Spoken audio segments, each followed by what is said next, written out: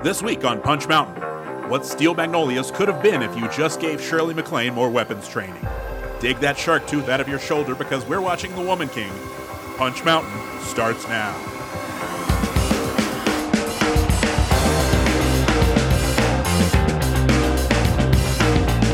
Hello and welcome to Punch Mountain, the podcast where we review action movies one by one to discover the definitive ranking of action movies. Not determined by us, but by the action gods themselves. Hey, we don't make the mountain, we just climb it. Calm down. My name is Mac Blake and I'm joined as always by your podcast lion.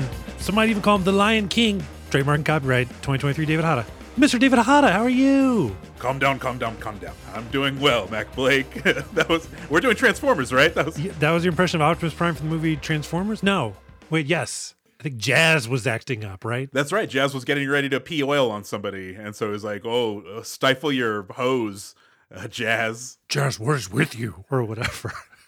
The reason we know that Transformers movie, that Michael Bay movie so well is because we did a show with Master Pancake Theater where we made fun of the movie Transformers. That movie was hard to watch at times, David, and I feel like I've seen it over 35 times at least. That sounds about right. And so it's, calm down has really just entered my vocabulary, where if I'm going to say calm down, I'm going to say it 3 times like Optimus Prime.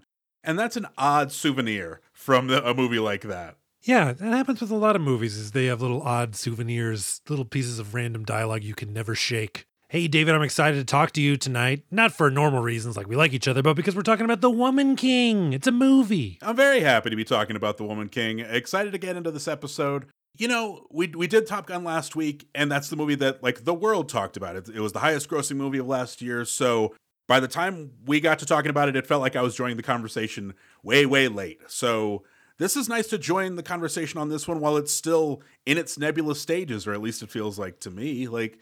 It didn't feel like a ton of people talked about this movie, and I was doing research on it, and I was expecting to see it be a bomb, but it made a profit. It did 67 domestic against a 50 million budget, so it wasn't a bomb, so at least it wasn't a failure. But a 50 million budget for this movie, this looks expensive. This looks lavish and rich, and this is also a PG-13 movie, which blew my mind.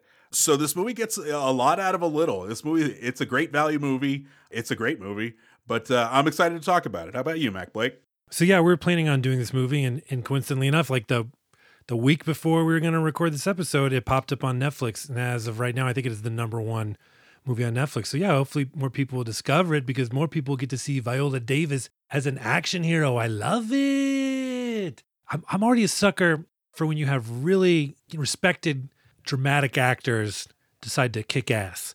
I mean, I say that, but I still have not seen Colin Firth murder 90 people in the Kingsman movie because I don't want to. But one day we'll probably have to because of this fucking podcast. But yeah, Viola Davis, I mean, she's been a badass for a while, but I don't think she's been a physical threat. I don't know where her badass exactly started because I started looking up her on IMDb because I was like, oh, was it Suicide Squad? And I was like, oh no, she played kind of a tough as nails person, and Black Cat too, not a movie a lot of people saw, I guess. But my point is, David, as far as I know, I think this is the first movie where she's a physical, literally kick your ass badass. Because she was in Widows. Yeah, I mean, she definitely caps some dudes in that film, but I don't think she chops them up with a sword. So it's awesome to see a kick-ass actor like Viola Davis actually kick some fucking ass. Hey, David, before we go any farther, I think it would help if we cleared up some common questions. If you searched The Woman King on Google, it lists these frequently asked questions, so we'll do some quickly provided answers. David, is Woman King based on a true story? No, it wants us to believe that Viola Davis lived in the 1820s. Nice try, movie. Mac, was The Woman King filmed in Africa? Yeah, most of it was filmed in South Africa, but some of it, David, was filmed on the CBS lot. That's why James Corden is in the background in so many shots. Is The Woman King streaming anywhere? Everywhere the light touches. Wait, you said The Woman King? I'm sorry, I don't know. Mac, what is the plot of The Woman King? It's about a group of intrepid explorers discovering the word queen. Before we dive into the epic story of a fierce warrior coming to terms with her past and working towards a brighter future, let's spend a little time building a friendlier present with some fierce friends. Us, David, I'm talking about us. Do a friendship check-in. How are you? I'm good, Mac. Time has flown by on me. I had all kinds of projects and I got them done. I like playing baseball online on the PS4. And so they're getting ready to release this year's edition. And so they're letting players tech test it. They're releasing it early so you can work out the bugs and stuff like that. Well, that's cool. It's super cool. It got me from, I don't want to play this game anymore to maybe I'll buy this game. But like the tech test window was like 6 days long. And I remember seeing it just the other day going, I can't wait to try this out. And today it is gone. So no. I don't know where my time is going, Mac. Yeah, my time management's no good. I can't even make no time for debugging games, Mac. Do you get anything for that? Do they pay you? Do you give like baseball bucks? No, it really is just, hey, get a sneak peek at this game before we release it in 4 weeks. And I'll tell you what, I'll let you in a little bit because it's a very stripped down version of the baseball game. You know, it's like, oh, collect some cards, build your team, use that team to play online against other people. So I spent most of the other day collecting cards and just opening packs and going, wow, these are really cool cards. Never using them, never playing them. So that's really all it took for me to enjoy it, and I got my money's worth. Were you opening digital cards or real world cards? Digital cards, digital packs for the players that you'll use in the video game. Oh no, David. Look at your bank account right now. How much of that money is in crypto? Oh, 400%, which I did not realize was a thing you could do. I think they got you. I think those were NFTs, David. Oh, no. I know. How are you, Mac? I'm doing good, David. I am in a process that every man must go through at some point in his life, which is buying new pants. David, because I am a tall man, I cannot just go to a store and say, bring me your tallest pants, sir. I have to order them online, even though they're just normal pants. So I, of course, David, have to now order 6 pairs and try them on and then mail back 5. So right now my room is full of pants and I hate it. See, I went the other way where I just stopped going outside in the outside world. So I'm like, I'm all robes, I'm all pajama pants. It's really great. Well, I would love to just keep wearing my current pants, but I have the amazing ability to spill stuff on my pants as fast as possible. And now that I have a child, who I have to mention every episode, the time from clean to soaked is just insanely short.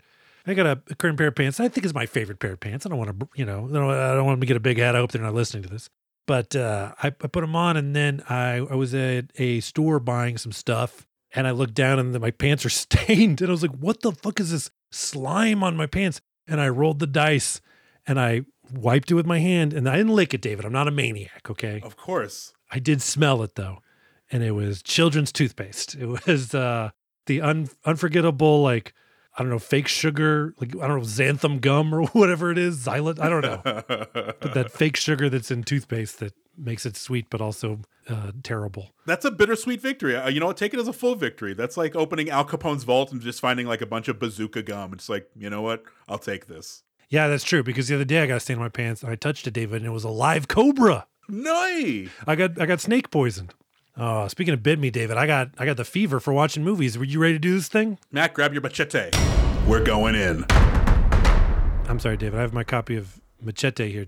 Were we doing that movie tonight? No. They use machetes in the movie The Woman King. I was just saying, grab your metaphorical machete. We'll do that in a few weeks. Don't worry about it. Good, because I don't even like holding that movie. So, David, from theatrical release to streaming is a pretty short window for this movie, The Woman King, and I didn't really see too much about it other than Viola Davis is an awesome warrior in it. So I'm kind of going in about as fresh as you can get these days. What about you, David? Do you have a history with The Woman King? Is this your first time seeing it? This is my first time seeing it. This is, I know very little about it. This is just pure anticipation is what's fueling my enthusiasm for this movie. This was one, I was very excited to see it. I saw how much effort was going into the fight training, the making of the movie. There was a lot of effort being put into it. And then I saw that Viola Davis was the star of it. I'm a huge Viola Davis fan. She hasn't quite become the seal of approval for projects where, like, I don't think a project is good because she's in it, but I know she's going to be good in it. So, like, I didn't quite like the Suicide Squad, but she was great in Suicide Squad. You know, this all kind of came together for me, and I was hoping it would come out soon so that we could, watch it streaming and that everybody else could as well. So I'm excited to watch it. Okay, David, just to level set, can you give people the back of the box description, even though does a box exist for this film? This one came out on Blu-ray. I was very happy to see that there was actual copy written for this one. Inspired by true events, this is the remarkable, action-packed story about the all-female unit of warriors who protected the African kingdom of Dahomey with skills and a fierceness unlike anything the world has ever seen. Follow the epic and intense journey of General Naniska, Oscar winner Viola Davis 2016 Best Supporting Actress Fences, as she trains the next generation of recruits and readies them for battle against an enemy determined to destroy their way of life. 2022, 135 minutes, directed by Gina Prince Bythewood, rated PG-13 for sequences of strong violence, some disturbing material, thematic content, brief language, and partial nudity. That is a lot for a PG-13 movie. That's a pretty solid back-of-the-box description, David. Oh, thank you. Thank you very much. Oh, you didn't write it? Why are you saying thank you? Now, Gina Prince Bythewood, is that how you say her name? That's how I'm saying it, yes. I was like, what else did she direct? She did Love and Basketball, which is a classic film for a lot of people. But also, she did the action movie The Old Guard, starring Charlize Theron as an immortal. So, I don't know why she got that voice tilt. So this person, she's got some action chops. She's directed an action movie before. This is nobody's first rodeo, David. Yeah, and that's one of those pandemic titles where I'm excited to see, because The Old Guard, I completely forgot about that one. I'd love to dig that one up and see how good that one is. Yeah, you can forget about it. It was pretty forgettable. Oh, okay. Well, never mind then.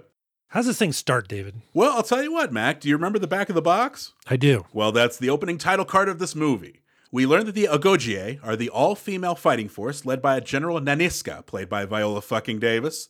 The Ogogie have sworn to protect the people of Dahomey against the rival Oyo Empire. The Oyo have partnered with the Mahi people to raid and pillage the kingdom of Dahomey and sell off the captives to European slave traders. So let's go raid the Mahi village in the middle of the night for our first action set piece. The Ogogie ain't nothing to fuck with. So, Mac, we start with that classic TriStar logo. We get the Pegasus, our old friend. This is going to be like the Wolf Brand chili of production cards because I saw it and I was like, how long has it been since I saw a TriStar picture? And I'll tell you what, Mac, it's been too goddamn long. The TriStar Pegasus is looking good, though, David. I don't know when it got this makeover, but I certainly do not remember it. Because the one I remember is like a old footage of a horse with some animated wings, like not really in sync with the horse as it runs, but this thing's looking good. TriStar horse, whatever you're doing, I want some. You know what I mean? This movie starts hot because you see some people, I guess they're the Mahi warriors. They're sitting around a campfire and they hear a noise out in the bush and they're like, it's nothing. And they even like laugh at the dude who reacts. And then all of a sudden, David, there's some fucking murderers out tonight because it is the Ogogie. And it's an awesome shot. They stand up in the dark. They're looking fierce as hell. And General Naniska Viola fucking Davis, they take these dudes down. I think it's probably my favorite action scene in the movie. And it's a really great start to this thing and real visual feast. And that's my first mark-out moment, honestly. Because at first you see a few of the Ogogie and then the Mahi tribe is like, oh shit. And then like so many rise up and you're like, oh, you guys are fucked. They're going to kill the fuck out of you. And so, yeah, it was real cool. David, what did you think about this fight? I thought it was great. I didn't quite mark out the same way that you did, but it's a very cool way to meet these characters, because like you said, the Mahi are just sitting around. They hear noises. They watch the birds flutter. There's no worry in them. So I'm very happy to just watch them get massacred. I'm like, well, you slept on the wrong people. I like the sixth grade dance element of this fight where everyone kind of partners up. There's no 2-on-1. There's no scrums. It's like, man to woman, man to woman, man to woman, man to woman. I liked it overall. I thought it was a very good way to start this movie. Yeah, but in this fight, they're like hacking each other apart with some swords and spears and knives.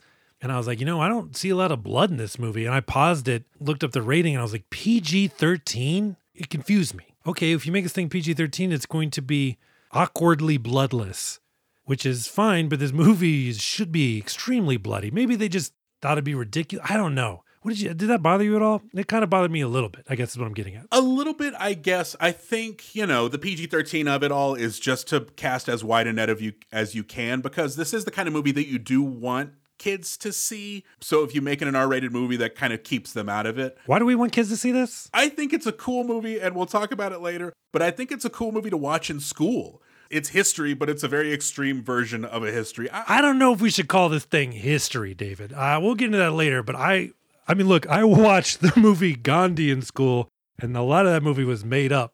So yeah, you could watch this in school. Here's the thing with this movie, David, and we'll get to it later, but there's some pretty glaring factual inaccuracies in this thing. And also, the character of Naniska probably made up. I would teach this in school, but maybe not history class. Oh, sure. Fair enough. Okay, that's fine. But back to your point about PG-13, could it have been R? This movie is plenty bloody for me. This movie is plenty violent for me. And I'll point to my first mark-out moment. We're going to meet a character that we'll see throughout the movie. She's going to be named Izogi, and she's going to be played by Lashana Lynch. You know her from Captain Marvel. She has her fingernails sharpened into claws, and she stabs a guy's eyes out. And I was not expecting that. I certainly wasn't expecting it this early in the movie. That's going to be my first mark out moment. Yeah, a lot of very cool action in this scene, including what you just mentioned, which is great because, I like it when action scenes kind of like differ up the action. Like, oh, I'm attacking with a sword. This person is gouging some eyes out. But you're right, David. Do I want to see the R-rated version of an eye stabbing? I sure don't. So the Agogie return to Dahomey victorious, but Naniska knows that it's only a matter of time before the Oyo army attacks, and that she'll need stronger warriors. Sounds like a good time to meet Nawi, played by Thuso Umbedu, an unmarried 19-year-old Dahomey girl with some crazy ideas about marriage. It seems that Nawi doesn't want to be forced to marry some old strange dude who will definitely beat her. What? When crazy Nawi rejects the marriage, her father throws her in the army. Congratulations, Nawi, you've just been enrolled in a Agogie fight school. So David, Nawi is going to be a pretty big character in this movie. And this is how we meet her. She's just walking around the village laughing, and then her friends are like, oh, you don't know? You got some news today. You're getting married. And she walks to her home, and her dad's like, hey, check out this dude you're marrying. And I think her friends were like, he's probably rich. And this dude turns around, and he's old, David. He's a fucking old dude. So yeah, this old dude immediately says, I own 3 fields of palm trees. You will work, which is, when I meet a lady, that's what I tell her, that she's going to be instantly put to work. And then he's like, you do not talk to your husband? And then he slaps her immediately. Here's the thing. They're not married yet. You think that the dad would be like, whoa, I made a huge mistake, and I have so much time to fix it. They're not married. I can easily be like, hey, beat feet, asshole. You're not hitting my fucking daughter. But instead, this dad is like, well, go on. Love your new husband. So yes, fuck this would-be husband and fuck Nawe's dad, who, yes, again, he's like, oh, you're 19, you're unmarriable, which I get at the time. Probably people were being married and having kids at an age I don't want to think about. But at the same time, so he's like, fine, you're going to go join the only group in the kingdom where women have equal rights. Oh, no, don't throw me into that pie store. I hate eating all that delicious pie. The restrained glee at times on Nawi's face, like in the introduction to fight school, and they're like, the trade-off of being a warrior is that you'll never get married and you'll never have a kid, and just like, she's just like, hell yeah, this is the life. This whole palace, the whole, she's welcomed within the walls, and within those walls, only the Agogie women can live, and this feels kind of awesome. Like, I was just happy for those women. This felt like the all-lady hotel in Bosom Buddies, where I was just like, men, stay out. Let them have their own space. Well, David, don't forget some eunuchs can hang out there as well. Oh, some hope for me yet. But there's another moment where, when she's first entering the palace and she's being shown around by, I believe it's Izogi, and she's kind of taking it all in with this sense of awe, because she's heard the story, she's heard the tales of like heads being boiled in cauldrons, that sort of thing. And in fact, she sees a cauldron of like some dark liquid, and she's kind of too scared to ask. And so somebody's like, that's indigo dye. What did you think it was? And she was like, I thought those were heads. And Izogi is like, no, those aren't heads. And so she points somewhere else. She's like, those are the heads. And sure enough, there's heads on a pike. And I was like, okay, that's great. I'm glad they kept the heads. You got to keep the heads. How else will people know that you're good at killing? But let's meet the Dahomey king and professional robe model, Gezo, played by John Stinkin' Boyega. Naniska implores them to consider making money in other ways rather than their main export, selling captives for slave trade. How about palm oil instead? So Gezo implores Naniska to show him results, and he will consider it, much to the dismay of one of Gezo's wives, Shante, played by Jamie Lawson. Mac. John Boyega in this movie. He is all vibes. It's like watching Stevie Wonder the movie. It's the best. I was conflicted about John Boyega in this thing. His character is a younger king, and I think he's taken over for his brother, if I recall correctly, who, I don't know if he got tetanus poisoning or was murdered, I don't recall. And so he is supposed to be like a younger, youthful king. And I think John Boyega plays that well. But however, he just, at times, he's kind of hard to get a read on. And I feel like, man, John Boyega is so likable. Like, I think he's just so charismatic. And at times, I feel like he leans into being a little charismatic more than being sort of kingly. I'm 80% of the way there on Boyega in this role. I'm not 100% behind it.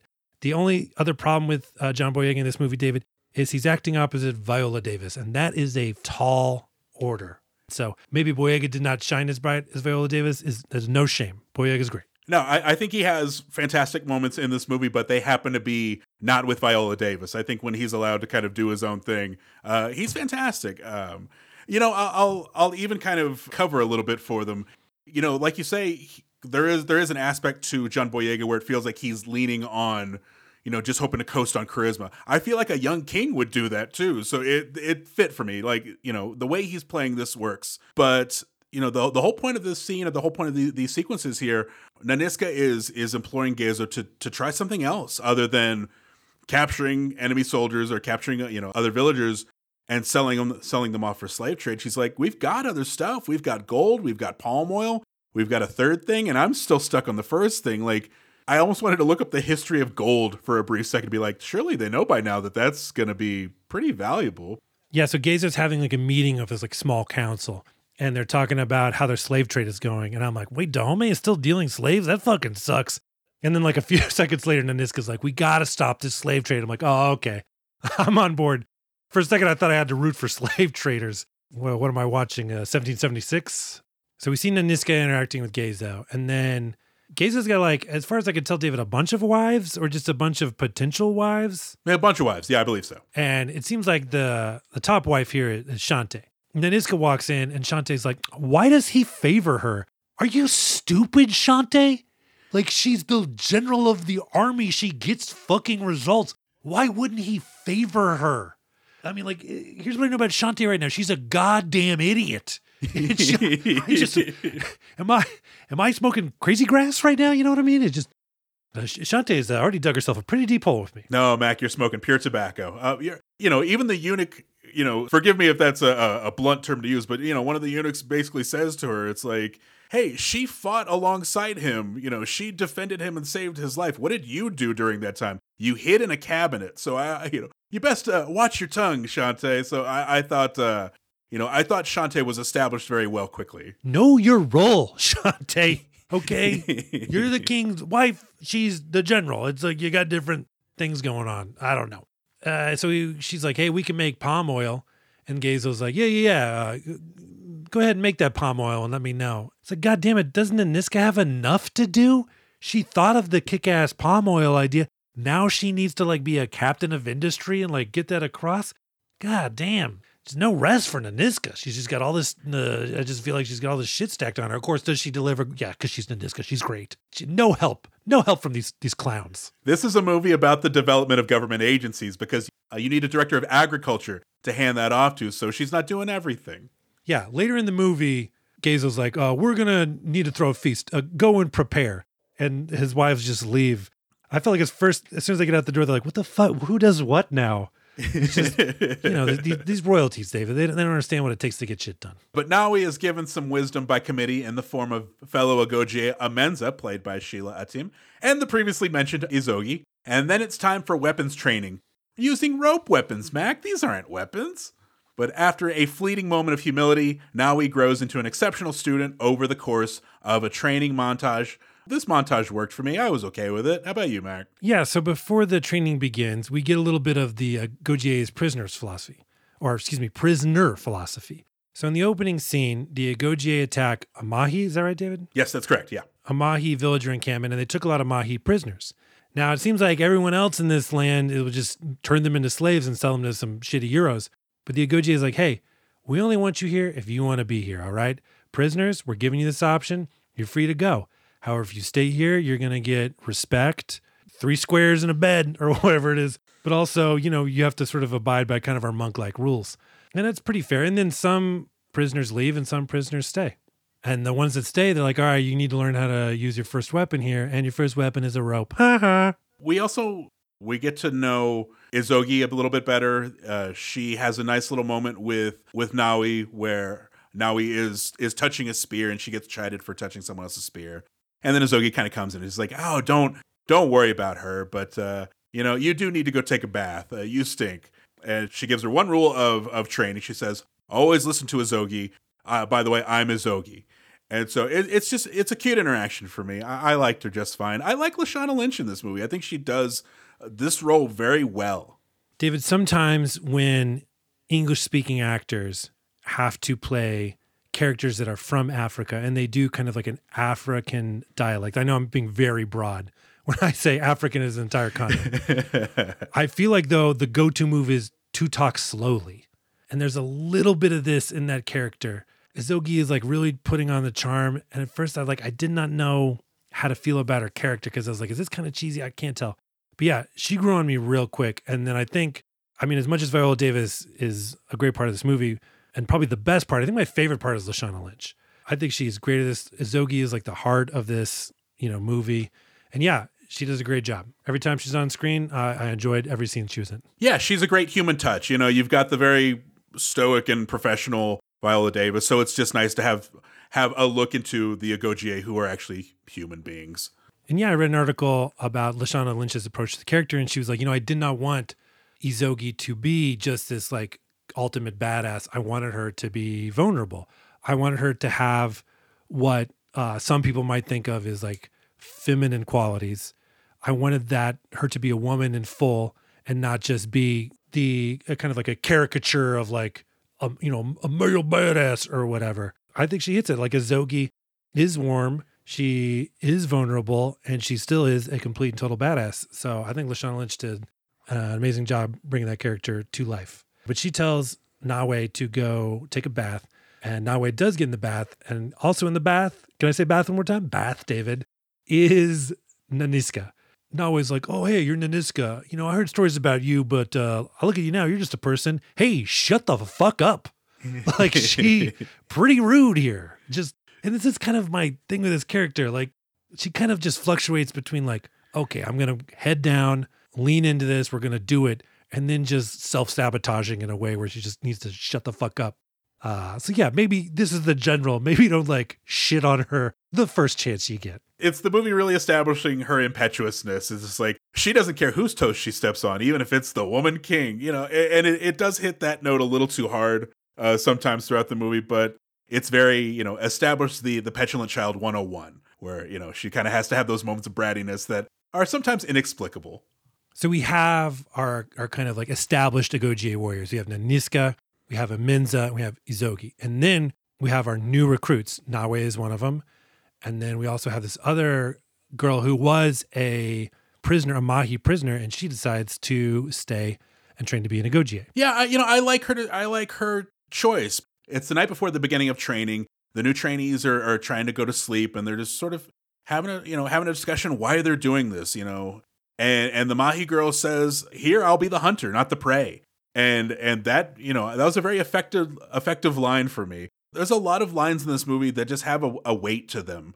Some of the dialogue in this movie kind of borders on like fortune cookie wisdom, but then you just have really small moments like that really have a punch to them. And I just wanted to give that moment and give these moments credit. Yeah, I believe that character's name is Ode. Thank you. I was not. I lose the second tier of cast in this movie. It's really just the primaries on this one. Yeah, the second tier, the new recruits, they kind of have their moment, but we definitely do not spend a lot of time with them, which maybe, could have been fixed. But also, looking over the script, it seems like a lot of stuff that was filmed maybe changed around in editing. Who's to say if that was already in there and just didn't make that final cut? But whatever, we're moving on. The training montage itself, the training program itself is very effective. It moves the movie along. There was a moment at the very beginning, like I said, everyone's given a rope for their first weapon. You have to learn how to tie the rope, make knots, get to know this rudimentary weapon. And now he talks back. So Naniska says, get up, and I immediately I had Dirty Dozen flashbacks. I was like, oh no, here comes Viola Davis's Lee Marvin moment, which when I say that out loud now, oh hell yeah, I want a Viola Davis Lee Marvin moment. But, I did get a little tense, but thankfully it didn't work out the same way.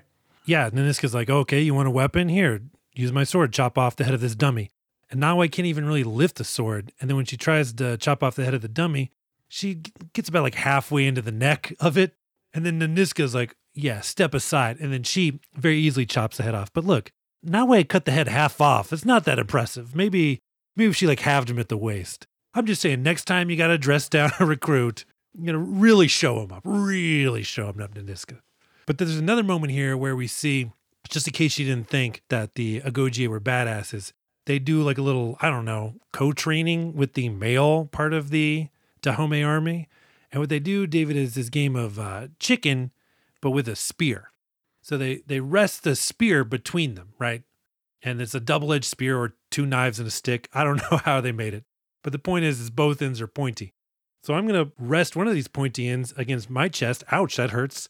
And then you rest the other end on your chest. Here you go, David. Oh, okay. Oh, okay. This hurts a little bit. And then I'm going to walk towards you, thereby forcing the pointy end of the spear into you, but also into me. You see what I'm getting at here? And if I was any sort of man, I'd be walking right towards you, but I'm immediately going to back away. Yeah. And so that's what Azogi does. She's like, I don't care if I'm being stabbed as long as you're being stabbed.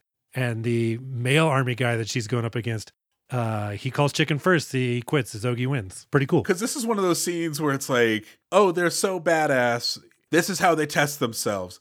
But like, they're college age. This is no different than like the circle game or like, ball checks or anything like that. It's the stupid thing teenagers do to prove their might. So in that context, it made a lot of sense. Yeah, I wrote down in my notes, dang, okay. Like, look, it's nothing I want to do. You know what I mean? If someone suggests this to me and they're like, we'll prove who's tougher, I'm like, clearly you are. I don't even need to do this. You are the toughest person. I need to leave and go home. I think we get to see a little bit of the male part of the Dahomey army earlier in the movie.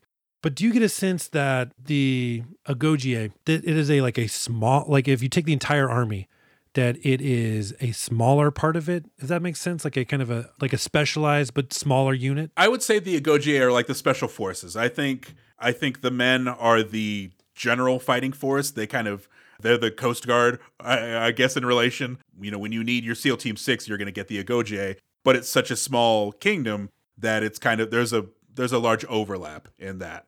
Does that make sense? It does make sense. But it seems like, to me, that the Agogie are really training real hard. And I get that they are a special unit, but is the male army training this hard? And if not, you should. You know what I mean? Like, I'm worried these dudes suck. Look, the Agogie are great. They can't do everything. I just hope these dudes are pulling their weight because they suck at this fucking spear game. I get what you're saying now. Yeah, I would hate for them to like rest on their laurels and be like, I mean, we are men. No, keep training. They fucking might. That's clearly what the Oyo do later in the movie. Spoiler alert. David, also during this training montage, there's some weird training music. And here's a little bit of it.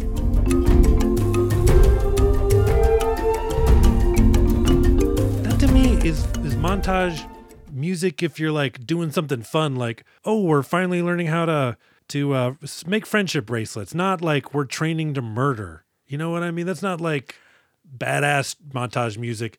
That's more like we're at camp and we're, it's kind of like the Dirty Dozen when they're actually like painting on their friends instead of painting a wall. Whoops. Yeah, I don't mind it, I guess, for that same reason. There is a Deer Hunter quality to it where it's like the first half is them having fun and then the second half they're in the shit. But yeah, the music, especially, I was going to mention it later on in the movie when it really hits, but Terrence Blanchard, his score, I loved it throughout the movie. But this is, yeah, you're absolutely right. This is a bit of a misstep. But Mac, when it comes to the Agogie way of life, now he seems to be getting it, then immediately doesn't get it at all. Now he gets in trouble for such no-nos as rigging the training dummies with explosives and flirting with the boys in the infantry, leading to a heated confrontation with Naniska. Naniska takes her anger to bed with her and has a nightmare, so Amenza offers to consult the Legba for a look into Naniska's future. Mac, so this explosives prank, Mac, what up? I didn't even get it at first. The Agogie warriors, like, they chop the head of these dummies and they seem to kind of semi-explode a little. And I was like, oh, I guess those dummies were just full of dust. The new recruits start laughing and like, wait, why did these heads explode? You guys fuck around with gunpowder? And they're like, yeah, we did, or something. Why are you pranking the Agogie, you fucking idiots? This was one of the more questionable decisions in the movie because now he's absolutely getting it. You get the sense that she is at the front of her class, and yet she still has that itch, that like pain in the ass itch that she has to scratch. And so like I didn't know it was a prank either. It was such a slight explosion that I thought it was just one of the shittier special effects in the movie. I thought they were trying to like, whoa, she chopped it off so fast the head exploded. But no, it was a prank for no real reason. Yeah, that was a bit curious. But then Naniska decides to, reprimand her a little, she's a little impressed. She wants to know, hey, how did you make those explosives? But for the most part, she starts to reprimand Naui, and they have a little bit of a back and forth where, again, Naui doesn't seem to get it. You like the guns? You enjoy practicing with the men in the infantry? I see you flirting. This is not allowed? You know it is not. Why not? The men who are soldiers have wives and children, but the Agojie cannot. How is that fair? Were you this arrogant with your family? No wonder they gave you away. It is you who is arrogant. I am a general. I have earned it. You have earned nothing. I should put you out. I think it is you who are arrogant. Joe, shut the fuck up. You can't talk to Naniska this way. But David, I looked up the script for this because I wanted to get the dialogue down. In it, there's a couple interesting pieces of direction, which I felt kind of helped me with this, because I'm wondering why Naniska is tolerating so much bullshit from Nawe. And the answer is because she's the only one giving her bullshit. Because in the script it says Naniska is consistently surprised by Nawe, which is true. She's the only person that talks to her this way, and on some level, like, Naniska likes it, or she appreciates it, or respects it, I guess is the word I'm looking for. But then when Naniska says, were you this arrogant with your family, and no wonder they gave you away, and then Nawe is like, I think you were arrogant, I just interpreted that as like, hey, stupid, you're stupid, like that kind of just dumb, thoughtless comeback. In this script here, it says, this cuts Nawe, she lashes back, and we find out later that Nawe is an orphan.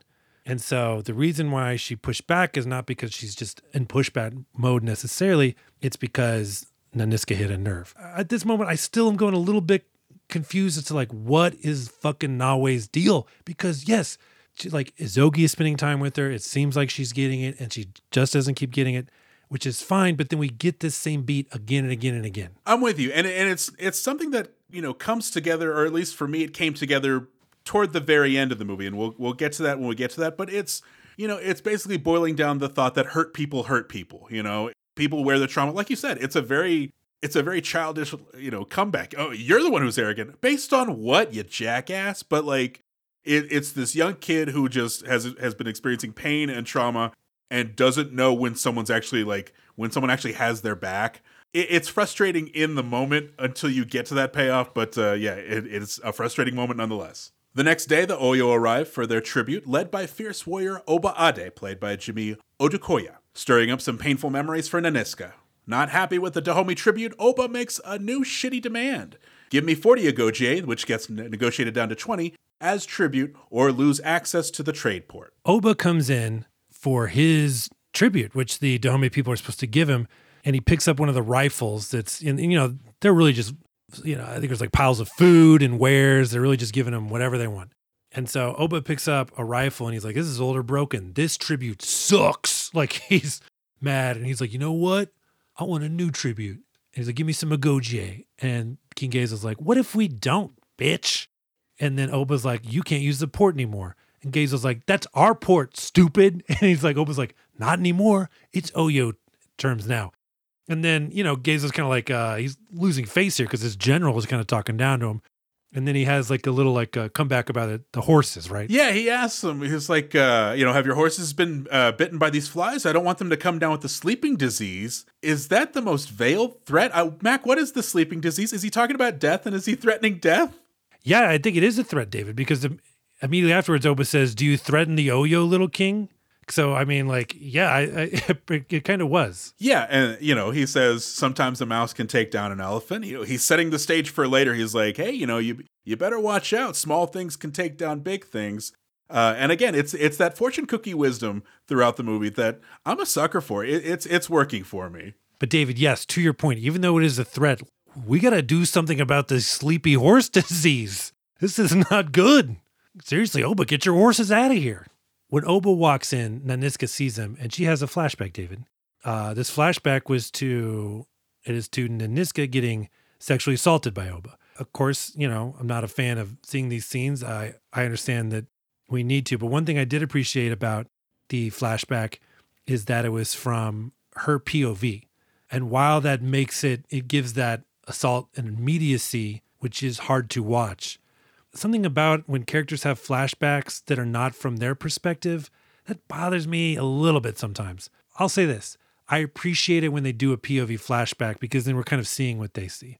I understand sometimes the camera needs to be like a third person on flashbacks just to tell a story, sure. Anyway, the fact that it was a POV shot, I was like, oh, cool. And then also, oh, terrible. That's credit to, or at least I'll give credit to Viola Davis, the entire production team on this one, because there's a lot of women in the credits when it comes to the crew. And when it comes to, the producers, executive producers, Viola Davis is going to be one of the producers on this movie. Going in before we watched this movie, I did a little bit of research and I saw that, sexual assault was going to play a very big part in this movie. But I trusted the team behind it. I trusted them to present this in a way that did make you feel it without being exploitative or without, just leaving a bad taste in your mouth. So yeah, this worked for me as well. Yeah, agreed. It was very effective. And one of those things where it's like, not showing can be worse than showing. If it had been like any sort of wider shot of that event, it would have terrible. But for this, terrible in a different way, I guess. Good. But David, Oba's like, give me 40 agogie. Then the king is like, no. And then he kind of negotiates. And he's like, okay, you can have 20. And at this point, I'm watching this. I'm like, 20 agogie? I wrote in my notes, fake out, please. Like the fact that this dude is giving him up. I was like, this has got to be a trick. But then we see Naniska going around pointing at the different agogie that are going to be given as tribute. And she looks like she has like a heavy face. Like she's oh shit. She's really giving them away. This fucking sucks. And at some point, Naniska's like, what do you want the agogie for? Yeah, we'll use them as guards. How about that? And it was just like, oh, that little pause. There's no way he's using them as guards. My chief concern is that they're going to be sexually assaulted. But then you find out he wants them as slaves because he thinks they'll fetch more, which is also fucking terrible. And so Oba's like, tell you what, I'm out of here. I'm going to leave my Lieutenant Boma and some Oyo troops. They'll enjoy this feast, and I'll meet y'all at the port later. Bring my Gogie tributes. Peace out. I suck. I'm the fucking worst. Bye. And so he leaves. And then Niska has kind of like a panic attack, basically. And Demenza's like, what's up? I know you. I can tell you're having a panic attack. Let's consult consult the bones, but they're not quite bones. We must ask Legba. Oh, no, not the nuts. Do not call them nuts. They are sacred. I don't know why. A character like dunking on another character is like fortune telling or astrology kind of thing. Just be like, look at these dumb nuts. It made me laugh. I'm a nuthead, David. I like nut jokes. Well, it's also, that doesn't save it at all. It's like, hey, don't make fun of my pod collection. It's sacred. It's like, well, it doesn't make it any less of a pod collection, my man. They're called milk caps. So back at the port of Ouida, Portuguese slave traders arrived, played by the touring cast of Hamilton. They're just in time to see Naniska deliver to Oba the tribute of 20 Agogie warriors, but the Agogie are not the tribute. The basket of Oyo heads is. Choke on those, motherfuckers. The Agogie retreat to the boats, but Naui stays behind to help Naniska fight Oba. The helpful Naui gets an earful from Naniska for deviating from the plan, even though Naniska was carrying out a plan of her own to kill Oba. It's an action set piece we'll call Roll Heads and Roll Out. Oh, David, I need not have worried. I wanted it to be a fake out that they were willingly giving up Agogies, and it was a fake out. They weren't giving up shit. In fact, hey, Oba, here's the heads of your dude Boma and the other Oyo troops. We're going to roll them out like they're soccer balls. Go fuck yourself forever. This is going to be my second markout moment. I was not expecting heads in that basket. I was expecting some act of defiance or some battle to break out, but she kicks over the basket, heads roll out. That's my second markout. It's also my second markout moment, David. You roll heads at an enemy, I'm marking out for you. Awesome move. I loved it. But then this plan quickly, as far as me, the audience member, this plan quickly falls apart because I guess the intention all along was to kick and dump. It was like kick the basket over and then walk backwards away. Like it was pretty great. But Naniska does not follow suit. Naniska's plan in her head all along is I'm going to kill Oba. And now he comes to help out. She stays behind. And that's not the plan. But the plan was to retreat to the boats. Like I don't like it, but I also like it. It's really just the walking backwards that did it for me. It is a very weird plan. I agree, because they do just hear the heads and like, oh no. And it's like, okay, gotta go bye. And then they just run to these boats like you just said. So yes, it is a very kind of weird tease for no reason. I mean, I feel like they would have accomplished the same by just not going. They just wanted to give a big fuck you to the Oyo, especially Oba. Because this is kind of setting up as Oba, he's the big bad of this movie, right? Because the Oyo are definite slave traders and they have their sights set on the Dahomey Kingdom. And so this tribute that the Dahomey were giving them, or Agoji, even if they went through with it and turned over 20 Agoji warriors, it's giving Masa cookie territory. They're just going to come back in like 160 next time. But yes, like you just said, things deviate. Naniska's fighting Oba, but then here come a bunch of dudes, some backup for Oba.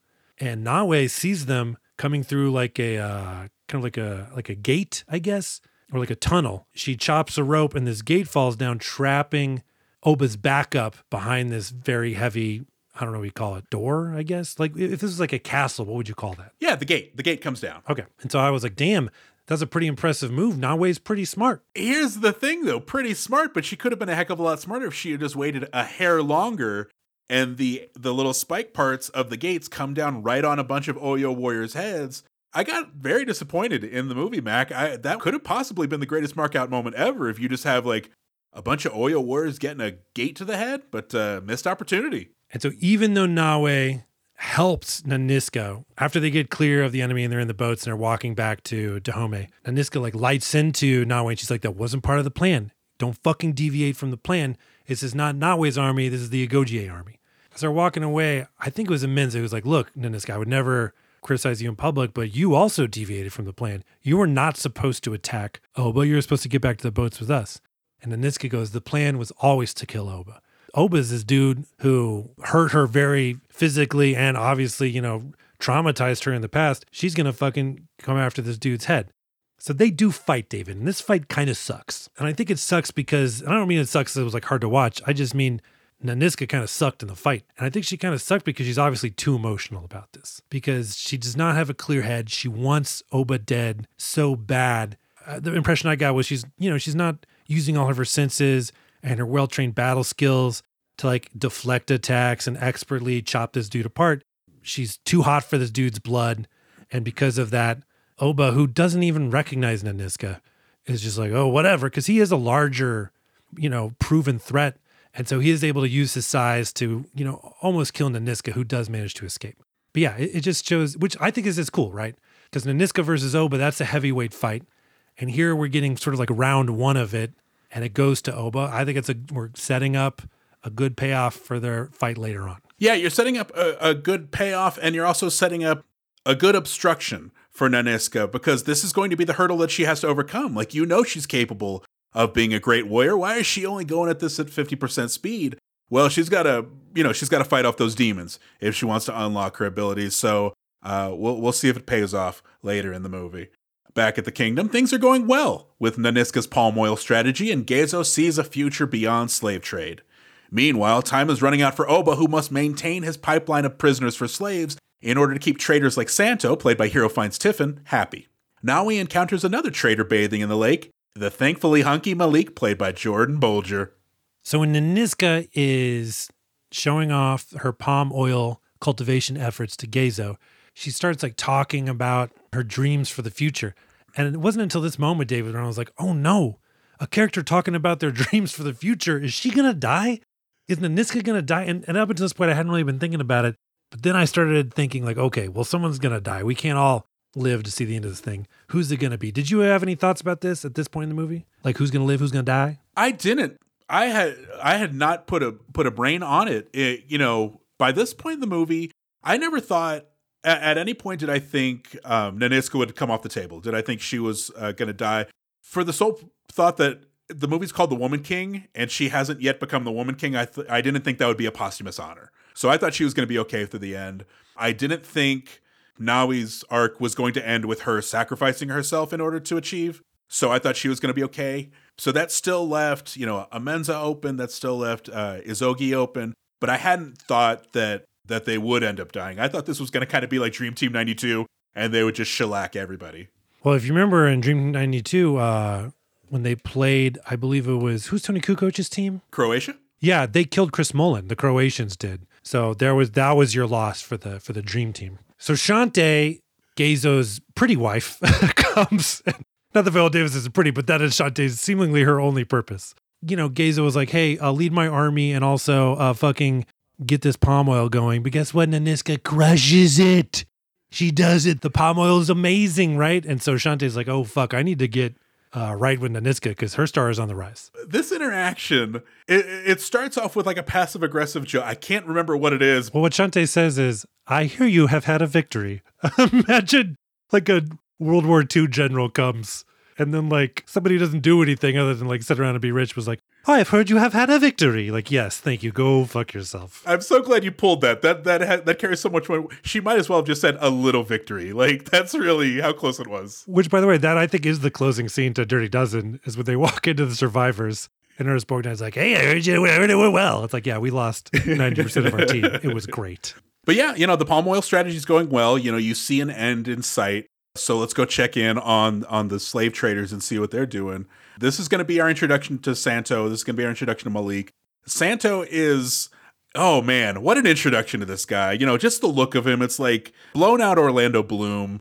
You get the sense you're not going to like him. And then you see him being taken to the Dahomey kingdom, and he's being carried on a hammock on a stick. Mac, the balls on this guy. Never in movie history have I seen such a move. Yeah, I've never wanted someone to be dumped into a volcano faster. The fact that, he's like, can't be bothered to walk. You need to carry me in a hammock. It's stunning. I mean, it just goes to show how little he gives a shit about human life, I guess, or in African lives. But David, Santo's number 2 is Malik. And Malik reveals that his dad was, I guess, Portuguese, a white Portuguese man, and his mom was a black Dahomey lady. And so David, is kind of torn between these two worlds of where he can actually speak the Dahomey language, but also speaks Portuguese. He's working with a slave trader who's actively selling his own people. And I fucking hate his character, David, and he fucking sucks. And every time he's on screen, I fucking hate it. Because Malik is a hunk. He's a hunk, though, David. And that's his only goddamn purpose. He's a stupid fucking hunk. And here's the thing. I like hunks, David, because we're watching it. We're an action movie podcast. If I didn't like hunks, we wouldn't have made it one episode into this thing. I appreciate a good hunk. But I need a good hunk, not a fucking idiot who takes the entire movie to be like, slavery bad? I think he's plenty of hunk. I think he's hunk enough because he's essentially just going to be the carrot that dangles in front of Naui later, where it's like, don't you want this life? And it's he's just hunky enough to say, oh, maybe, but he's just dumb enough to go, absolutely not. So I think he plays this well. I think you kind of have to have a character like this, not unlike, oh gosh, what's her face from RRR? Yeah, you know what? I thought Miss Jenny, right? Jenny, thank you for that, yes. I thought of her exactly because she is like a well-meaning white person who is nice, but doesn't really do as much as she could. And I feel like that is Malik as well. Now, I will say this about Malik. He does give someone for Naui to dunk on, and Naui's best dunks, she's got 2 of them, and we'll get to them. Trust me. She's got 2 moments in this movie that are, I laughed out loud at both of them, and they're both dunks on Malik. So he does serve a point. He's the other guy on a poster that Naui is fucking skying over as she throws it down for 2. Oh, hold on. And 1, David. Oh, she got fouled and still made the hoop. There you go. Take it to the line. But so Malik is bathing, right, when Naui meets up with him. And then I'm pretty sure she's like, all right, go back to your people. But he's also naked, which I got to say, nice move. So back at the kingdom, it is the final test before graduating to a Gojier. Naui aces the challenge, but it is discovered that Naui might be carrying a secret that only Naniska knows. That Naui may be the daughter that Naniska gave up for adoption many years ago. Santo also lets Gezo know that without a supply of slaves to keep the traders happy, the Dahomey will be unprotected. Right back at you, says Gezo, who isn't taking shit from anyone. So this, David, is the graduation ceremony for the Gojier recruits, and they have to prove their mettle with the super deadly obstacle course, right? This trial takes place in front of the king, Gezo. And John Boyega comes out, David, wearing just another amazing robe. At this point in my notes, I wrote, robes, huh? Because say what you will about John Boyega. He's crushing it with these robes. I'm watching this thing and I'm like, am I a robe guy from now on? Because look, these things, they're classy. They don't look like you're trying to put out some like weird, sexy creep vibe, like, hey, let's hang out in robes. I can't describe it any other way. The man was made for robes, David. You're never going to billow the way John Boyega billows. So, shut up. You don't know that. Forever. You don't know that. Shut the fuck up. I'm going to take to these robes like a Frenchman, David. You can call me Robespierre. Anyway, so they're, I don't even want to hear it. Whatever you have to say about robes, it doesn't matter unless it's right on, Mac. Live your robe life, my robed king. So the first part of this trial is they're like, go. And then the Goji recruits have to run right into thorns. Okay. Do they have to run right into them? Can they just approach them gingerly? Because this got me, Mac. I almost marked out, but no. So like they run to the thorns, and then the first girl you see, I can't tell if it's just the dust she's kicking up or if it's the blood spurting from her, but there's like a mist around her. And I was just like, no, this might be the most graphic the movie has gotten, and it's for thorns in an obstacle course. Yeah, well, right before they take off into the thorns, as Ogi says, relentlessly, we will fight. And I think they're like, yeah, relentless, we got to go through these thorns. And yeah, so not great advice, because instead of relentlessly, we should fight. It's like, hey, okay, I know I said that, but for the thorns, just kind of, you need to ease your way through them because they're fucking sharp. Yeah, it was pretty tough. But there's a moment here, David. So the leaders of the race so far are Ode and Nawe, right? And Ode, the former Mahi prisoner turned Agojie, she's in second place, but Nawe's in first. But Nawe turns around and notices that Fumbe is like stuck in the thorns. And so Nawe gives up her lead to help Fumbe. And spoiler alert, Nawe still wins. But at the same time, you know, it was a nice little moment of like, oh shit, we all go home or no one goes home, even though they're already at home. But yeah, a little bit of some more humility there from Nawe. Maybe she's getting it. You know, it's a nice compromise because, you know, it shows that she's breaking from the thing she's supposed to do, which is win the race. But she's also showing that it can be done, that you can go back, help your people, and still win the race. She kind of has to make up a little bit of time, though. You know, she helps out her friend Fumbe. So now he makes it to the climbing wall where Ode is already ahead. She's made it over the top, but she's climbing down. And now he decides to just jump from the top and make up some time. I almost marked out here. You know, she's running the race well, but it got a hell yeah out of me. It was like, hell yeah, you got to do what you got to do to make up that time. I feel like she could have climbed halfway down that wall and jumped. It seemed like I don't know. Think, Nawe, think. I just, at that moment, I was like, I don't know if I'm on board with this Nawe character. You know, but this whole sequence, like, you know, once they get past the wall, they've got to get through the breakthrough and conquer portion of American Gladiators, where it's just some dudes with masks. I don't know if they get hired to do this or if they're just local men from the village. But this is a fun little obstacle course. Like, I kind of wish this was at a theme park somewhere. Yeah, it might look fun, except all the thorns and physical abuse. But David, Nawe wins, right? And what does she win? She does it in front of the king. And so Gezo walks up and he's like, tell me your name. She's like, Nawe. And he goes, you are as beautiful as you are fierce. If you were not so skilled at warfare, I would have made you a wife. Which, creepy, I guess. I mean, maybe that they all love this dude. Maybe that's a compliment. I was like, oh, okay, if you say so. But Nawe made it. She helped a friend. She showed her medal. And Naniska is very pleased. Everyone's really happy. You know, they're cleaning up her wounds. And, you know, they're like, yeah, why'd you go back and help your friend? You know, it's crazy. What if you had lost? And Nawe points at Amenza and she goes, you would not help your friend, Amenza if she fell down? And Naniska goes, Amenza? I would step on her head to win a foot race, which I loved it. Naniska's awesome. Amenza's reaction, she gives a really great kind of side eye to her. I thought that, you know, in a movie devoid of funny moments, that was probably the funniest moment in the movie. Yeah, a great little line. And it was fun to see Naniska like having some fun with Nawe. And it's like, oh, maybe their whole Nawe doesn't know when to shut the fuck up. Maybe that's behind them. But this is the part where, you know, Naniska's helping Nawe with her thorns. And she's like, make sure you get all of them. Make sure you get this one here, this one here, this one here. And so she sees a scar on Nawe's shoulder. And she asks her the story about that. And this triggers a memory for Naniska because, you know, we come to find out that Naniska, you know, after her time with the Oyo, she was with child and she hid this baby. She gave it up for adoption. She asked Amenza to take it away, you know, to take it to an orphanage so she'll never have to think of it again. But before the baby was given away, Naniska decided to, for some reason, I do not know, but I'm fine with it, to cut her baby open and bury a shark's tooth in the wound so it'll heal up, and this child will have a shark's tooth in them always. Now, David, this shark's tooth was from a necklace she was wearing. It wasn't just like she reached her hand into the mouth of a passing shark. Right, yes. This was from her vacation in Hollywood, Florida. She had a souvenir and broke off a little piece of it. So she's going to go to Amenza, and she's going to ask her because, you know, she trusted Amenza to give up the baby for adoption and not tell her what she did with it. So now Naniska wants to know, what did you do with this baby? Mac, I don't even know if I'm supposed, if I should bring this up. What is the relationship with Naniska and Amenza? Is there a relationship with Naniska and Amenza? A romantic one? Yes. I didn't get that vibe at all. Okay. I this is the closest I came in the movie to thinking there might be, because it's, and maybe that's me filling in the blanks, but it's such a tender moment between those two. And you know, they have a few more throughout the rest of the movie, but I had wondered, you know, for being a Gojie as long as they have, sharing this type of things, is the movie trying to convey shorthand that there was a relationship there? So if I'm reading too much into it, then that's fine with me.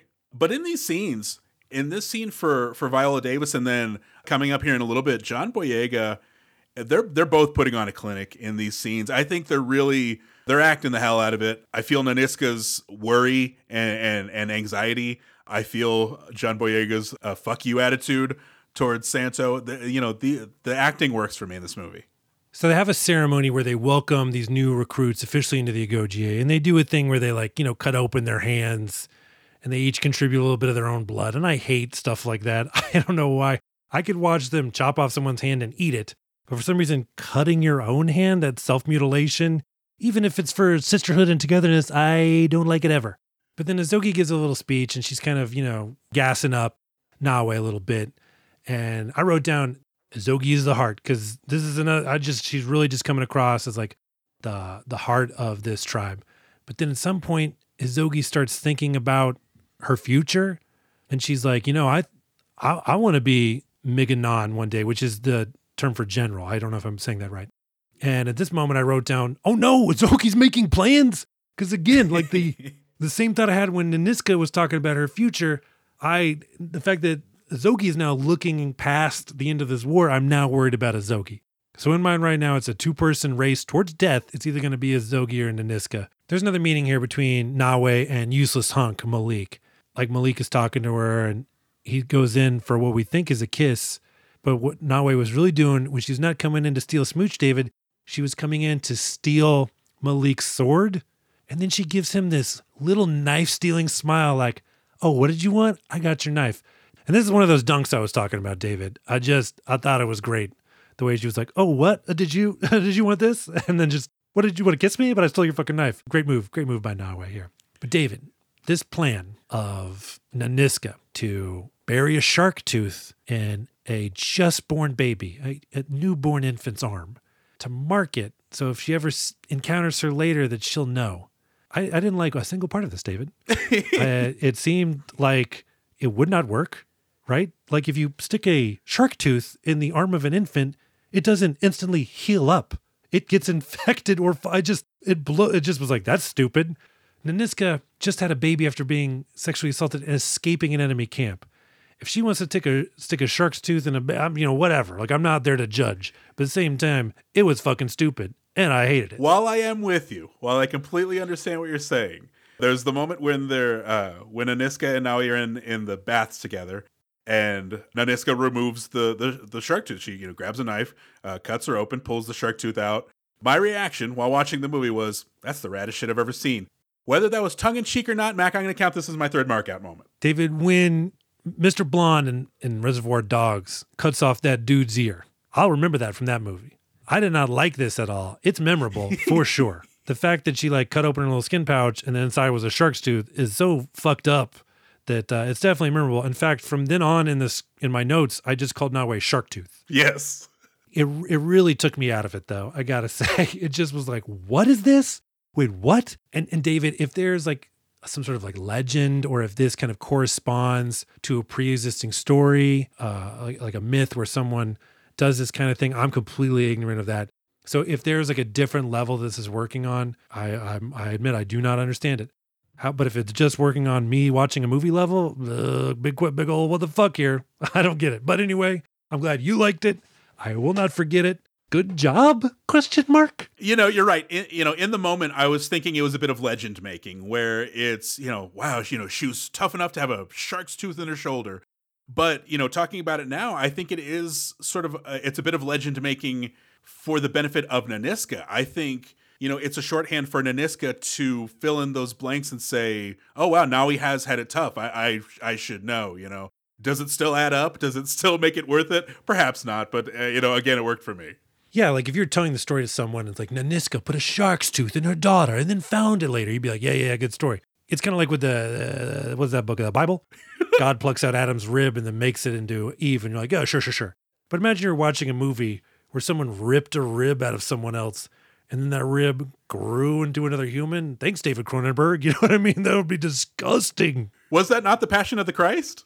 I don't know. I didn't see it, but I think it's a plot of Dead Ringers. I think it grows into Jeremy Irons and also Jeremy Irons. All right. So with the approaching Oyo army expecting the Dahomey to defend from behind their palace walls, Naniska decides to take the fight to them and destroy their camp. It's an action set piece we'll call Dahomey versus Oyo, a.k.a. Oh no, Oyo. So, the preparation for this, they see the Oyo encampment from afar.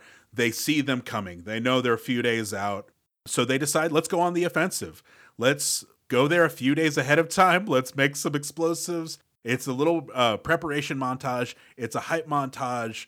Naniska has a little bit of a speech here to kind of pump up the crowd. It pumped me up. This is going to be my fourth mark out moment. Earlier in the movie, when Nawe did her little prank with the exploding dummy heads, Naniska's like, how'd you do that prank? And Nawe's like, you don't need guns to use gunpowder. You can kind of put gunpowder in everything. And then while they're looking at the enemy, Naniska and the male general, Mignon, I guess, they're like, they expect us to hide. We're going to go get him. And he's like, well, how are we going to go get him?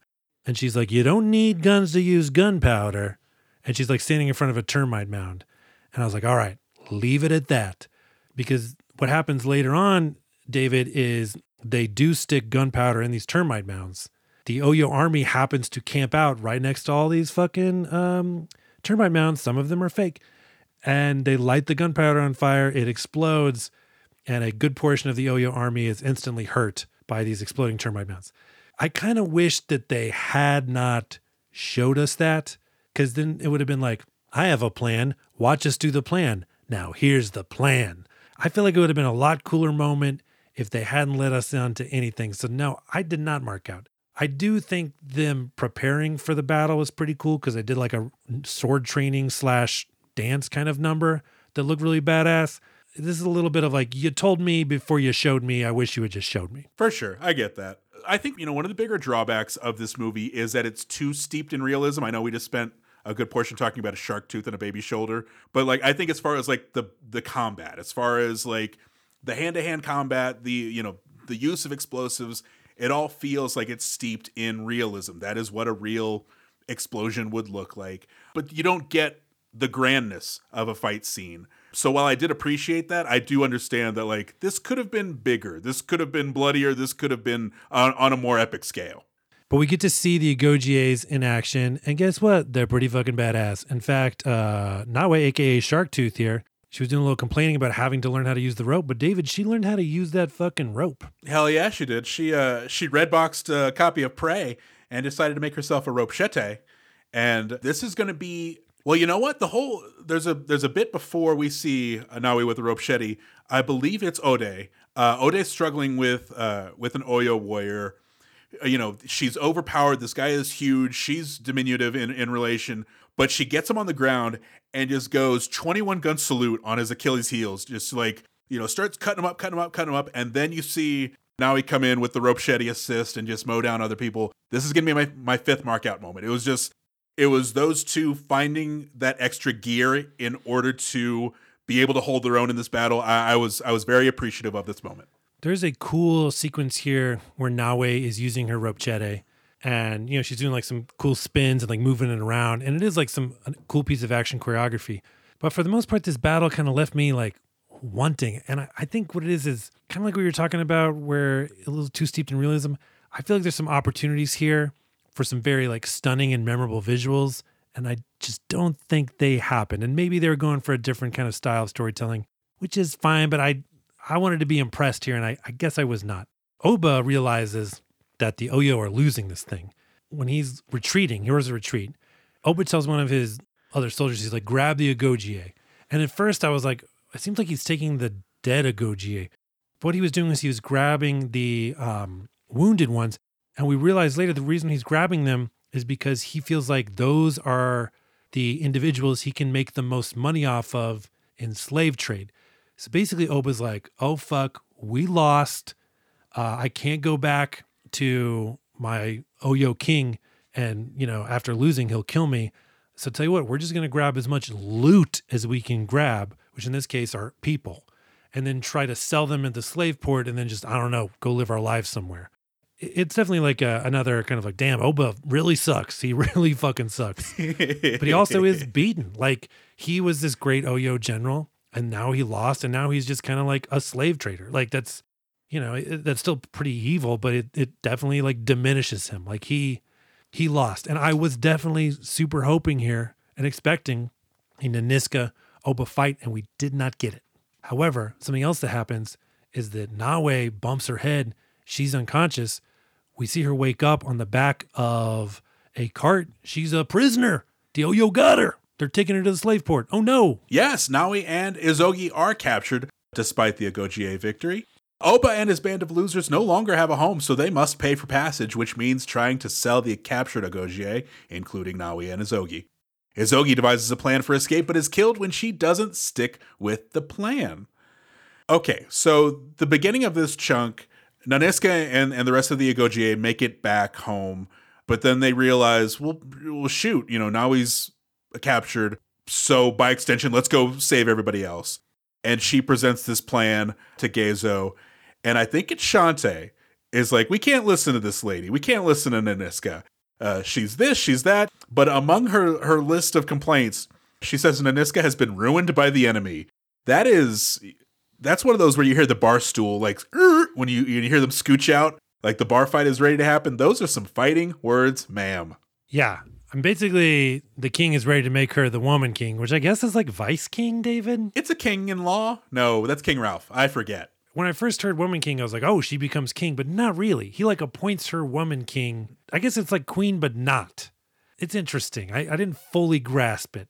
But basically, like after that victory, you made it. You're woman king now. Yeah, I thought it was like a co-king, because they had the exposition walk and talk earlier where they're kind of giving a little background into the position of what the heck is it called? Capogito, right? Yeah, yes. Something like that. Oh, yeah, that's going to be the woman king. And they say, it's steeped in tradition. It was honoring the two halves of the kingdom initially. There was Lisa and somebody else. I can't fucking remember. But they're like, yeah, we're trying to restore that balance to the kingdom. So I think it's a co-title. We'll see. I mean, the thing with Gezo is in this movie, he's like, yeah, we'll sell some slaves. And then Niska's like, hey, man, maybe we shouldn't deal with slaves anymore. And Gezo's like, oh, we won't sell our own people. And then Niska's like, we're all our own people, dude. Think about that. And I just get the feeling that Gezo would go back and sell slaves kind of at the drop of a hat. Like, I never got the idea that he's a true believer in this. He's just like, fine, all right, if you say so. It does seem like slave trading kind of sucks, but if we got to do it, we got to do it.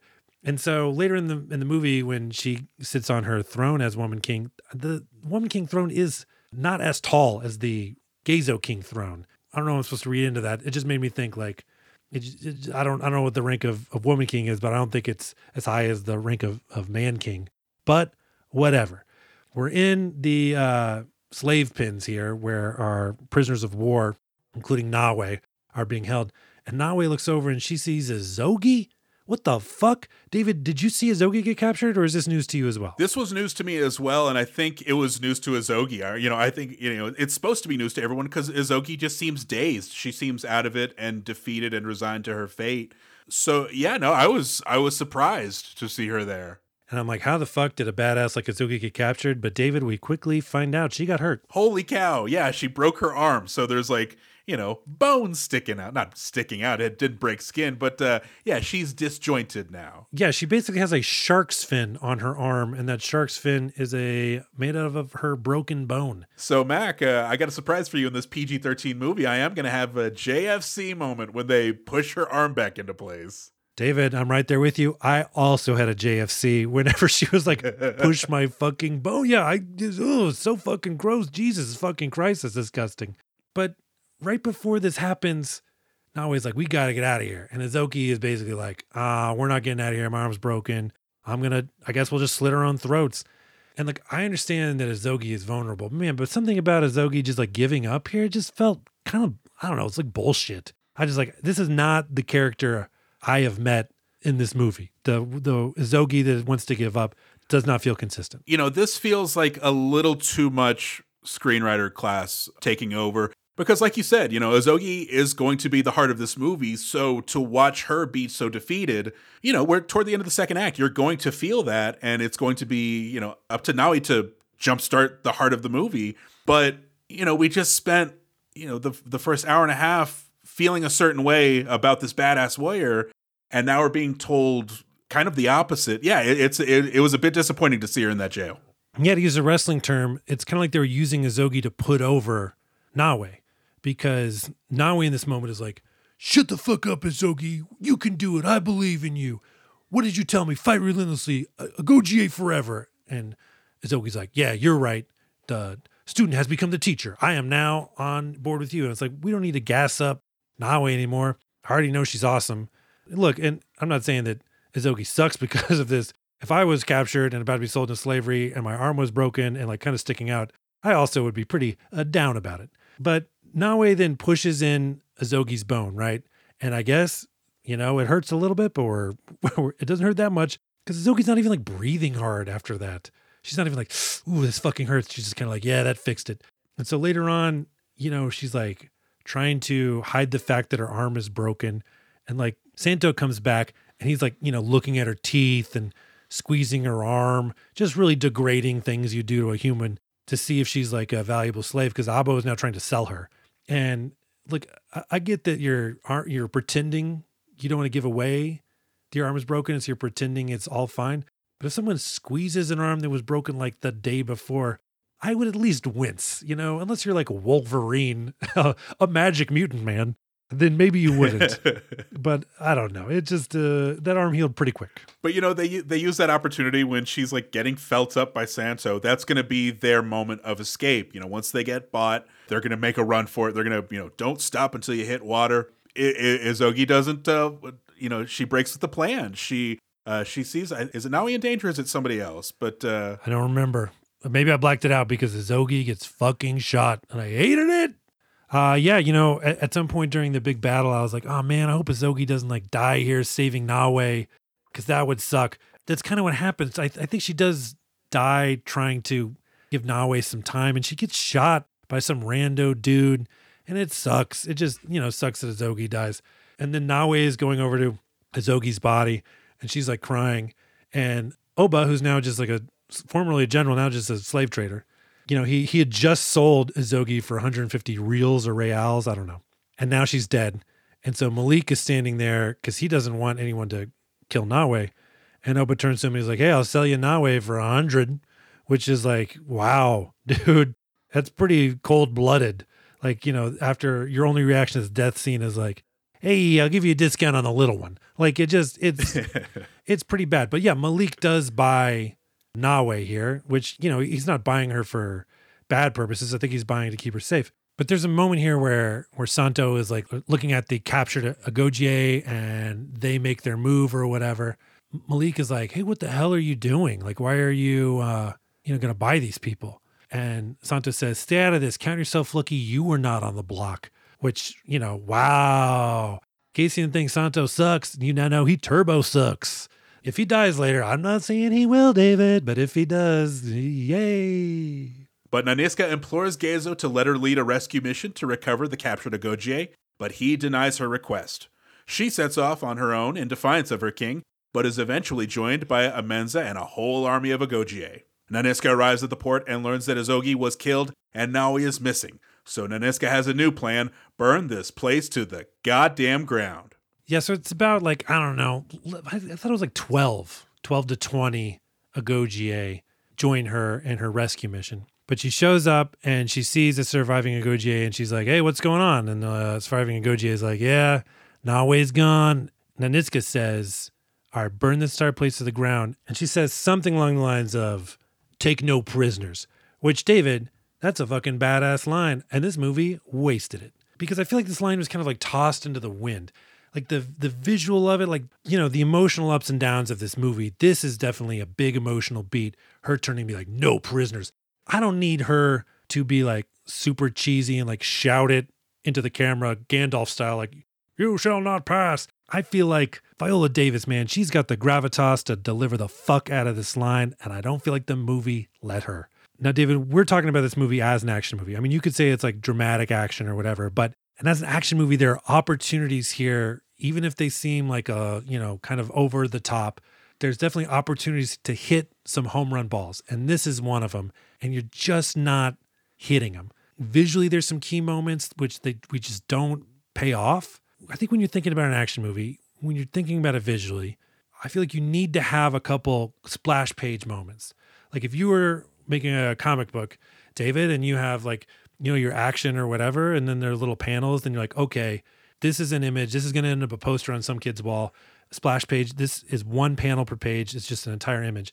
And there's moments where the visuals can really pay off the emotional beats, and I don't feel like they do as often as I would have liked. And this is a moment where it's like, man, I could close my eyes and picture Viola Davis saying that, and I really can't. I feel like she was like kind of like half turning or something, but like, man, that could have been an opportunity for just a really like, whoa, hell yeah. That's a line I wanted to mark out at David, and I didn't come close. I get that, and I completely understand the disappointment there. This is a tough movie overall, especially like you said, to judge it from an action perspective. Because for me, I mark out quite a bit throughout this movie. I've still got a few more coming up, I do believe, but it's going to be mostly a payoff of the character development and the performances. That's not something that's the same for every viewer. Like you said, like a big splash page moment or like a big kill line. So yeah, this is kind of a tough one to gauge. You want to give Naneska credit in this moment because she has bigger things to do than deliver a kill line, but this is also a motion picture that I paid money for. You can deliver a kill line. So yeah, I get where you're coming from. I mean, and also, again, maybe I just like Viola Davis too much. Maybe she's just like too good in this role, and I want the direction to match her intensity, and it's maybe not. I mean, because Viola Davis, man, she can like look at you like she's leveling a cannon at you, and then the next moment, on a dime, her look can display like just a depth of emotion where you're just like, oh, the pain you have felt. So, I mean, she's great. If it's just the movie not living up to her greatness, that's okay, I guess. And we're really standing hard for her right now, so that's good, I guess. I don't know. I think she earns it in this movie, and I think she deserves it. She even has a nonverbal moment where she's getting everybody out of the cages. She's releasing the prisoners, and it's time to wreck shop. And she does kind of the, eyes on me, I'm going to point to my eyes and I'll point to your eyes. One of the best in the biz. Like, I'm watching this as an audience member going, okay, Viola Davis is recruiting me into battle. I guess I better go. So the Agogie are going to set fire to everything and kill everyone while Naneska seeks out Oba for one last fight to the death. Naneska defeats Oba, but is overpowered by some slavers when Nawi returns from becoming her own woman king to assist her fellow Agogie in battle. The Oyo and the slavers are defeated, the trade port is burned to the ground, and Nawi sees Malik one last time before returning to her home among the Agogie. Great sequence. I like this one. This is, they're burning stuff to the ground. There's some really great shots. Amenza's going down this alley, going down this hallway. It's just attacking people left and right. Well, David, this movie is starting to lose me a little bit at this point, and I feel like watching it now, I was kind of in wrap it up mode. Because in the previous battle, they being the Agogie, had defeated their enemies, the Oyos. And the Oyos are basically like, hey, we're done, right? Their leader, Oba, he's like, I cannot go back to the Oyos or they're going to kill me. And so this mission that they're on right now is to rescue the missing Agogie. And they find out Izogi's dead. We know that Nawe is safe because Malik is basically going to let her go. I'm no longer worried about Nawe. They're on a mission right now that's kind of needless. Like and so when they get there, they're like, okay, new mission, burn this to the ground. And now I'm going to get my revenge on Oba. But at this point, Oba is not the threat he was 20 minutes ago in the movie. He's kind of a diminished Oba. I wanted this fight, this payoff fight, and I thought they set it up well. But then by Oba taking that big defeat, and he's clearly he's lost his swagger. Their fight, is still good. It lost its punch to me. And this movie definitely has other things on its mind necessarily than besides action. But with an action movie, with the fights, you kind of want them to build. And I don't necessarily need them to build scale-wise or something like that. Like, oh, in this one, Naneska kills 2 dudes, and in the final fight, she kills 300. Take that, Spartans. But you can also just have them build emotionally. But at this, it's kind of like an emotional letdown because, yeah, man, her like being like, you know what? Fuck it. No more slave trade. Like we'll get rid of all of it. That's awesome. And the fact that she wants to get revenge on Oba, that's awesome. But that, again, was not her plan 5 minutes ago. The fact she's like, oh, I'll do these things out of like convenience almost. It kind of, the movie was like, hey, real quick, remember these things. I'm like, oh, okay. It didn't, this final action sequence it didn't build for me as much as I would have liked it to. You make a very good point. You absolutely do. You know, I think this movie is relying more on a catharsis, you know, in the defeat of Oba, because, you know, this is going to be the completion of Nanisca's arc. You know, part of her motivation for going on this mission is because she finally was able to interpret the bad dream that she had, you know, where they had to consult the nuts. You know, she realizes that, you know, she thought she was the victim in the nightmare. Turns out she was the beast in the nightmare, and the victim was the part of her that she had bottled away. And so this fight serves as closure. This fight serves as her defeating the demons that have been plaguing her for so long. And talking about it, that's very nice. But, you know, talking about it in the context of an action movie, it doesn't quite work. So, yeah, I'm with you. You know, the Oba fight, you know, you're building to this big catharsis, and it doesn't quite live up to the buildup. But there's some other stuff that works for me in this. You know, you check in on Malik, you check in on, he's getting to the boats, him and Santo, and they've got some captives with him, they're taking off. But then Malik has a moment of realization where, man, you've still got the captives tied up. Like, you're still treating them like captives, you know? So he decides to cut the ropes on them and set them free. And of course, the first thing to do is tear Santo to pieces like he's you know, like they're zombies. This is going to be a mark out moment for me. I know it's very, you know, it's a layup as far as the movie's concerned. You know, it was very easily telegraphed, but I do like the payoff on this one. I do like that Malik has a moment of, you know, where he's able to contribute to the cause overall. Yeah, I didn't mark out, but it was a really cool scene. So Santo was like, no, don't go, slaves. Stay and be my slaves. And then they just take him away and they drown him in the tide, like the super low water. They just hold him down into like an inch or two of water and drown him.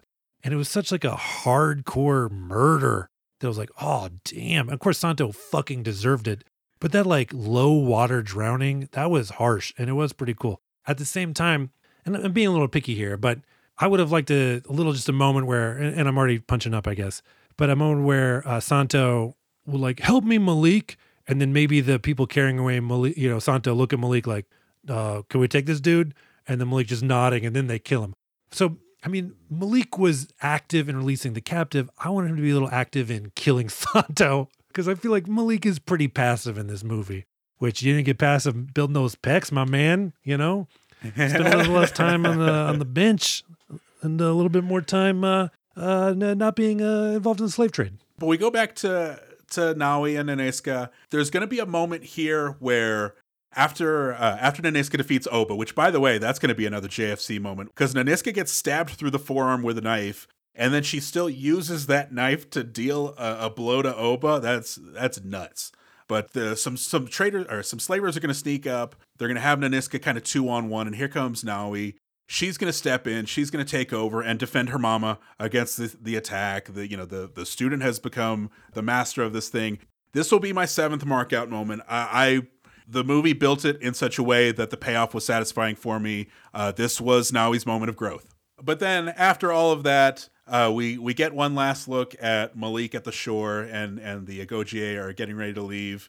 And Naui spots Malik from afar, and she gives him one last smile that says, "Thanks for the sex. I'm never going to see you again." And that was very satisfying to me, Mac. You know what? If Malik's an idiot, might as well be a sex idiot. You know what I mean? Man, ain't that the truth. So Nanisca, Naui, and the rest of the Gogie return triumphant, having put down the Oyo threat. Geizo is upset with Nanisca for disobeying him, but damn it, Nani, you get results. Geizo decides to appoint Nanisca to Kapojito, or Woman King, to the delight of the kingdom. Naui and Nanisca have an emotional moment in private at the offering to Azogi, but then choose to dance it out together at a ceremony for Nanisca, the Woman King. She did it. She had her cake, and she ate it too. You know, just a nice little wrap up of the movie. The Agogie return home. This is going to be a full circle moment for Naui, because we go from the beginning of the movie where the people in the kingdom were bowing their heads at the returning warriors. You know, they weren't good enough to even gaze at them. And now Naui is one of those warriors, and her father is bowing his head. That was a nice moment. I really appreciated that. You eat that, Dad. And then you get to the end of the movie. Naui and Naniska are at the offering, and they're having a moment where Naui is sort of apologizing for being Naniska's daughter, for being half Oyo blood, for being this burden on Naniska, whether she knew it or not, her entire life. And man, oh man, I didn't mark out in this because it's a drama moment, but I marked my damn eyes out. I just, the way this movie is still able to balance a message of like generational trauma and still deliver a pretty decent action movie. I got to give this movie a lot of credit for a bunch of stuff that is not action. It was an interesting conversation, and it's still kind of just like, Naue is just not, I don't know. She's kind of frustrating though. And I get it. It's not that it doesn't make sense, because Naniska pours her heart out and Naue just kind of bails. And I get that it's like a lot for Naue to process. And then when she comes back later to the dance sequence, she calls Naniska mother, and it's like, oh, they did it. They finally breached it. Here goes the relationship. Could you have given her a little taste of that? Like when Naniska first, laid herself bare, instead of just being like, hey, peace out. Just, I don't know. But that's Naue for you. I guess she's got a lot of growing up to do. I guess, David, this is growing up. It was weird at the end of the movie that they played Blink-182 over the dance scene. But using actual instruments of the time, I thought it was terrific. By the way, that final dance at the end, I was like, I don't know, that was a really cool shot. I wish there was a little bit more of it. And David, that is the legend of the Woman King. All right, David, how many moms in this thing? How many mark out moments did you have in The Woman King? Man, this movie saw me coming. I had 7. I enjoyed a lot of moments in this movie. I was the perfect audience for it. How about you, Mac? I dosed. Strong 2. Is this someone's favorite movie, David? Oh, I think kids, I still maintain that this is the kind of movie that'll get shown at schools. Maybe not in history class, you're absolutely right. Maybe in just like a world cultures class, maybe even an art class. But I could see a kid really looking forward to seeing this at school and becoming their favorite movie by proxy, the same way that like Glory was my favorite movie for a time. Yeah, I think it could be someone's favorite movie. I think the good parts of it are really good. All right, David, time for punch-ups. We're the ultimate script doctors. Everybody knows that. How would you fix this movie, David? How would you punch it up? I don't know. I don't have a lot of spots. The performances are really good. The production is really good. Maybe like a moment of anachronism. Maybe just something to kind of like tie it to contemporary society or culture. Like one of Santo's, friends sees Amenza, she's spinning with a spear and she's doing all these really cool moves. And so he sends a telegraph overseas and he's like, hey, stop.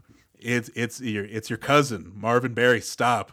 Do you remember that new dance you're looking for? How about this? And, just something to get people interested and, and see a little bit of themselves in it.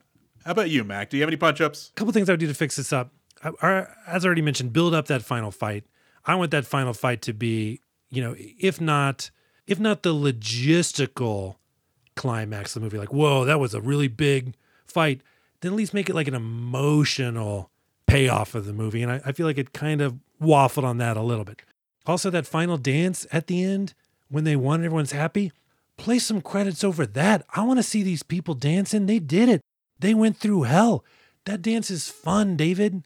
Seeing these people who, we've seen as Ultimate Warriors, not the Ultimate Warrior from wrestling. He was a fucking creep. But these people that are like, amazing warriors, to see them just having fun. Yeah, I want to have fun too. I want to live in that moment. Make that dance sequence longer.